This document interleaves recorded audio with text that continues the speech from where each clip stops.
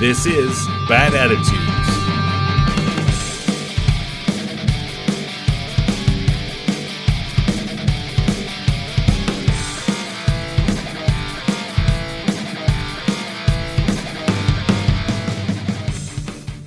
Hello, friends and strangers.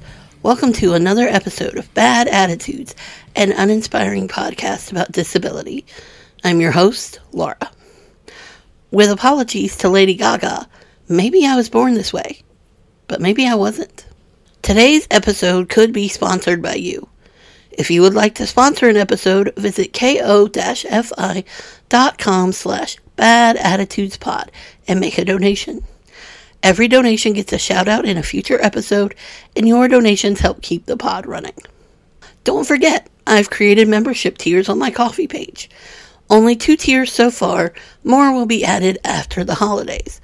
For a small monthly contribution, you'll get access to special membership content and perks. Tiers start at $2 a month. Go check it out and sign up. I'm so excited to offer y'all more content. And if membership isn't for you, no worries, you can still contribute one-time donations via Ko-fi. If you like this episode, share it and the podcast with your friends. Word of mouth is absolutely the best way to grow this podcast and our community. And please make sure you are rating and reviewing the podcast on your preferred platform.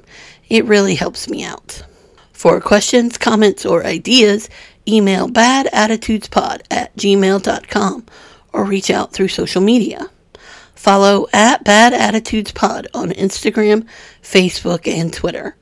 As always, I want to remind you that disability is not a monolith. My experience as a disabled person is going to be different from the experiences of other disabled people. I am one voice for the disabled community, but I am not the only voice. Let me be clear. I was born with osteogenesis imperfecta, aka brittle bone disease.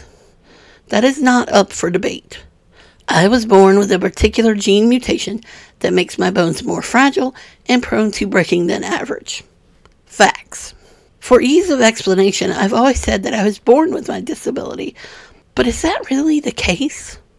Was I born with OI? Yes. Does that mean I experience more fractures than the typical human being? Yes.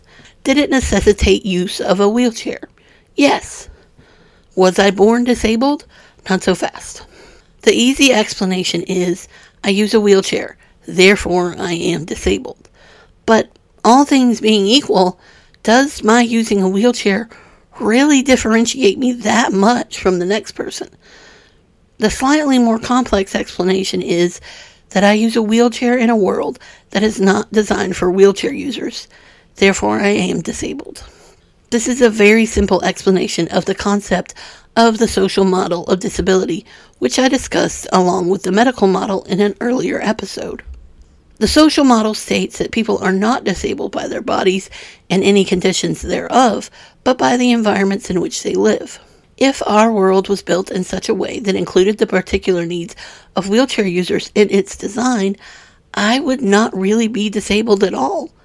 My disability is a direct result of the world's lack of accessibility. I use a wheelchair. The world is not made for wheelchairs. Therefore, I am disabled. I am not disabled because I use a wheelchair. I am only disabled because the world is not accessible to those of us who do. If the world were more accessible to wheelchair users, or to anyone who uses any mobility device, it wouldn't be less accessible to non-disabled people. I think that's a popular, albeit strange, misconception non-disabled people have. That if the world was more welcoming to its disabled citizens, it will be less welcoming to its non-disabled ones. Kind of like the whole concept of rights not being pie, and more rights for someone else doesn't mean fewer rights for you. More accessibility for me does not equal less accessibility for you. If you are a non-disabled individual, how would it affect you if you used a ramp to traverse between 2 different levels of a building than if you used stairs? Short answer, it wouldn't. You still walk up the ramp just as you would walk upstairs. The difference is that the ramp is not unusable by an entire subset of the population. This isn't applicable to everyone because not everyone ascribes to the social model of disability. For many people, especially those with chronic illnesses, their bodies are the source of their disability. But for people like me, acknowledging that our disabilities are a direct result of the environments we inhabit can be especially beneficial. So many disabled people blame their bodies for being disabled when, in reality, if our environments were more inclusive, most of us would barely be considered disabled at all.